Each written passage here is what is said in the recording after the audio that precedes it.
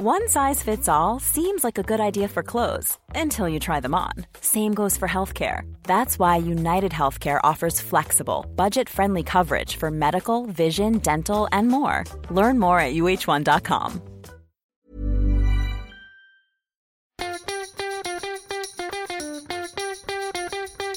From Barangaroo Studios, the AusBiz COB is the key stuff you need to know about the day in business and finance. Well, good afternoon to you, or evening, morning, whenever you choose to listen to the COB podcast. It's the 25th of August. It's great to be here with you. I'm Nadine Blaney, and with me as always is Scuddy. How was your day? It was pretty good. It was a bit busier than I thought it would be at the start of the day, but a good day is a busy day is a good day. So happy days. Good. All right. Happy days for the local market. I mean, it was a pretty solid finish, up by 0.5% for the XJO when all was said and done. Were you keeping an eye on US futures today, Scotty? I was. I'm amazed at how powerful it is as a sentiment indicator at the moment. US S&P 500 futures, I've not seen anything like it in my 20 years in markets. The ability for that particular asset to go and switch on risk assets and risk off throughout the trading session, particularly in Asia, is remarkable. So not surprising that we close up today, because what do you expect? SPOOs are up about 0.4% when I last looked as well. Okay, so how long do you think this influence could last? I mean, I guess that depends on the drivers. It is. Well, you've got to go back to over a decade. So the post-GFC era, we saw central bank policy became very easy. It was all moving basically in the same direction. And looking at that, we saw that risk-on, risk-off behaviour last for quite a while till we started to see a bit of divergence when it came to monetary policy settings. Now, I can't see monetary policy getting tightened anytime soon in any part of the world.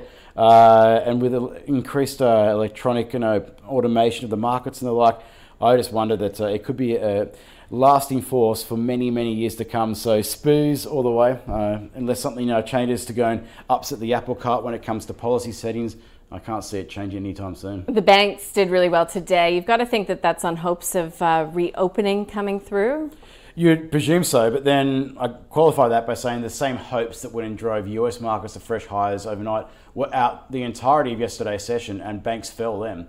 So make of that what you will, but it was interesting that there was a delayed reaction to these virus treatment hopes or vaccine hopes, depending on which headline you're reading. Yeah, but I mean, pretty significant performance coming through from the banks. Westpac up 4%, NAB up 4% as well. Afterpay deserves a mention. 92.48 was the high there. We had brokers moving on the stock on the back of that acquisition it made to expand into Europe yesterday. I didn't come up with this myself. I'm reading it in the Fin just now, but it says that the company is now worth more than Coles. Pretty amazing. Yeah, it is. And kudos to anyone who's been riding the wave higher. But I'm not sure about you, Nadine, but it does seem like a bit like cheerleading. It was only about 5 months ago that we were talking about the stock being around $8. It's now it's up more than 1,000%.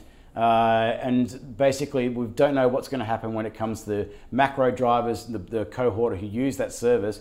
But the market is certainly liking it for the time being. But this chasing ever-increasing price targets is what you're seeing in things like Tesla, all those kind of things. You wonder, like, is it a mania? Is it actually being underpinned by anything apart from this mania for the time being? Well, we'll be able to read through the reports on the 27th, so day after tomorrow, when it comes to Afterpay. But the market is well guided. I've been proved wrong before, but I'll be surprised if there's a huge market reaction, even if it's a very positive report, which it likely will be, because we know so much of what's going on out there. No, I think there will be a market reaction. It's because the only focus at the moment is just on revenue growth when it comes to total transactional value users, and that's all the market wants to look at. And fair enough, that's what the market is. You can't go and argue with it. But certainly, I wonder whether it is sustainable. I want to see what happens when the stimulus measures get wound back, to see whether we can see these bad debt levels, which has been a major factor behind the latest leg higher, can be sustained at these very low levels. Yeah, stimulus, that's always a touch point. Okay, so we're in reporting season. We had a whole host of company CEOs and MDs on. It's just been so fantastic, the amount of time these people have been willing to spend speaking with us. We've enjoyed every minute. If you don't go to our website regularly, if you don't have the app, you should get it, because there's a whole section called the Corner Office, and you can literally, if it interests you, go from CEO to CEO to CEO. We talked to everybody from Nano, which is, a a software company essentially based in SF right now, talking about the growth projections for that company to, blue chip type stocks in terms of Oil Search. I finished the day actually speaking with Kieran Wolf from Oil Search. Look, they have done a whole heap of work in the first, second and third quarters against a very, very difficult backdrop. There's still a lot of work to do in the fourth quarter. It appears as if the staging of their Alaskan project will allow the company to avoid needing to raise capital again. If you'd like to hear other details about the outlook in both Alaska and PNG, you can access that via the show notes. Listen, we spoke with Western Areas CEO or MD. We spoke with Parenti Global. Ingrid and Daniel spoke with Blackmores. It's an interesting one because you'd think in this pandemic there would be, a heap of demand for vitamins and the stuff that they sell. I know my mother-in-law was stocking up on Blackmores and she couldn't find it anywhere in the height of the pandemic, but it was actually China there. There was a bit of the sore spot. Yeah, it's interesting. And just from a broader perspective with Blackmores, it does go and show the risk of being concentrated too heavily into the Chinese market. Obviously, so many opportunities out there when it comes to the sheer size and the wealth of mass that's been accumulated there. But if something goes awry, it can be a pretty abrupt downturn. So one to go and keep an eye on, but certainly Blackmore's shareholders have had an absolutely wild ride over the last few years. That's one thing for sure. And today, ending down by about 6%. You can again access that via the show notes. Centre Group was the stock of the day on the call. It reported, obviously, I thought it was interesting reading through the report that CEO Peter Allen was at pains to point out that industry, so the retail industry, has given the most support to than any other industry. And he said, look, we've done it all without government help or government handouts. So they're talking about, obviously, the big focus is rent collection, total rental building collections over 80% in June or July, but clearly no interim dividend will be paid and it's unable to provide guidance. Just such a troubled area of the market, but don't listen to me. Let's find out what Howard Coleman from Team Invest had to say about a Centre Group. Centre Group has started a digital offering, but really their main value used to be their physical properties. Now that still is their main value, but as they've recognised, that main value has come down in value by approximately $4 billion. So, it's hard to see Centre Group either increasing its return on equity or alternatively increasing its earnings per share on a steady basis over the next 5 to 10 years.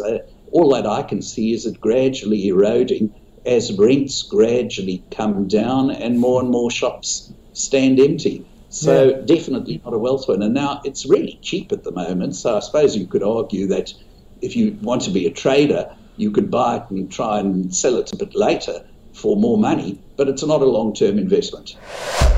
The trend is heading in the wrong direction there. So, the scary thing is there, like your revenue for first half is $1 billion, and then your loss for the half is $3.6 billion. So that's a pretty nasty line there just in itself. Yeah. So PEs aside, obviously 9 for PE, that doesn't look expensive, but if you're not making a lot of money, the PE is irrelevant. Yep. So the trend's against them, 40 Westfield shopping centres. So it's just going to be a tough space there. It just sort of feels like the wrong macro.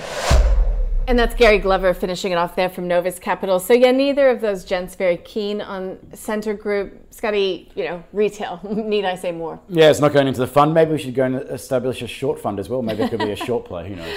All right. So we've got reporting season continuing tomorrow. Lots happening. Looking forward to it all.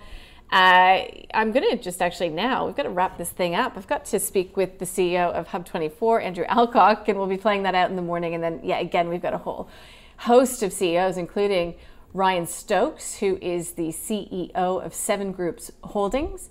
And looking forward to that interview. It'll be interesting because it's a bit of a bellwether here in Australia when it comes to broader economic environment, but also they have some interesting holdings in the tech space. So we'll look forward to that. Hey, it was a quiet day. I guess we had the payrolls data report. Just feel like we didn't talk about it very much today. Yeah, it doesn't change the other story too much. To basically wrap it up pretty quickly, it's basically being led by Victoria, which is not surprising. So we saw both wages and payrolls going to drop away. I was having a look at a bit of the analysis. It seems that food services, things that are tied to reopening of the economy have been where the hardest areas have been hit. The white collar jobs seem to be amongst the absolute ones where the least impact has been seen yet. I think that's where the concern though lies, that economic conditions become weak, that we start seeing job shedding in those higher income areas. Obviously, a lot of information still to digest. It is dated as well, being the start of the month. I think it was 8th of August it comes up to. So nothing really changing the dial, but it does suggest that the progress that we saw when it came to job recovery has stalled for the moment. Okay, we'll be watching out for US new home sales coming up tomorrow and construction work done. So yeah, it's going to be another day highly focused on earnings season, but yeah, it'll be so interesting to see if the US markets can hit yet another record high. Yeah, exactly right. It's an unstoppable force, particularly the tech stocks at the moment. And whenever there's a reopening or a vaccine headline, you see those cyclical sectors come to the party as well. So very, very bullish momentum for the time being. But there's also a lot of good news being factored in, both from COVID perspective and also from an economic perspective. So there are risks out there of disappointment. Yeah, we had a bit of enthusiasm about a headline coming through between the China-US trade talks. The senior US and Chinese officials say they're committed to a phase 1 trade deal. So that, I guess, caused a bit of optimism in the Asian session, but that's very far away from any sort of a hard headline, I suppose, with anything really backing it up. We've got the Republican convention continuing in the US. I haven't had a chance to keep up with the Twitter sphere on that one, but looking forward to that tonight. And looking forward to doing it all again tomorrow with you, Scuddy. As am I. And for the Chinese trade data, just go and look at how far behind China is when it comes to the ability to keep up with the phase 1 agreement. Those positive headlines do not reflect the reality. So obviously, another positive thing, but underneath the surface, it does say that it's basically, a lot of noise out there again. Let's call it a wrap. We'll see you tomorrow. Sounds good.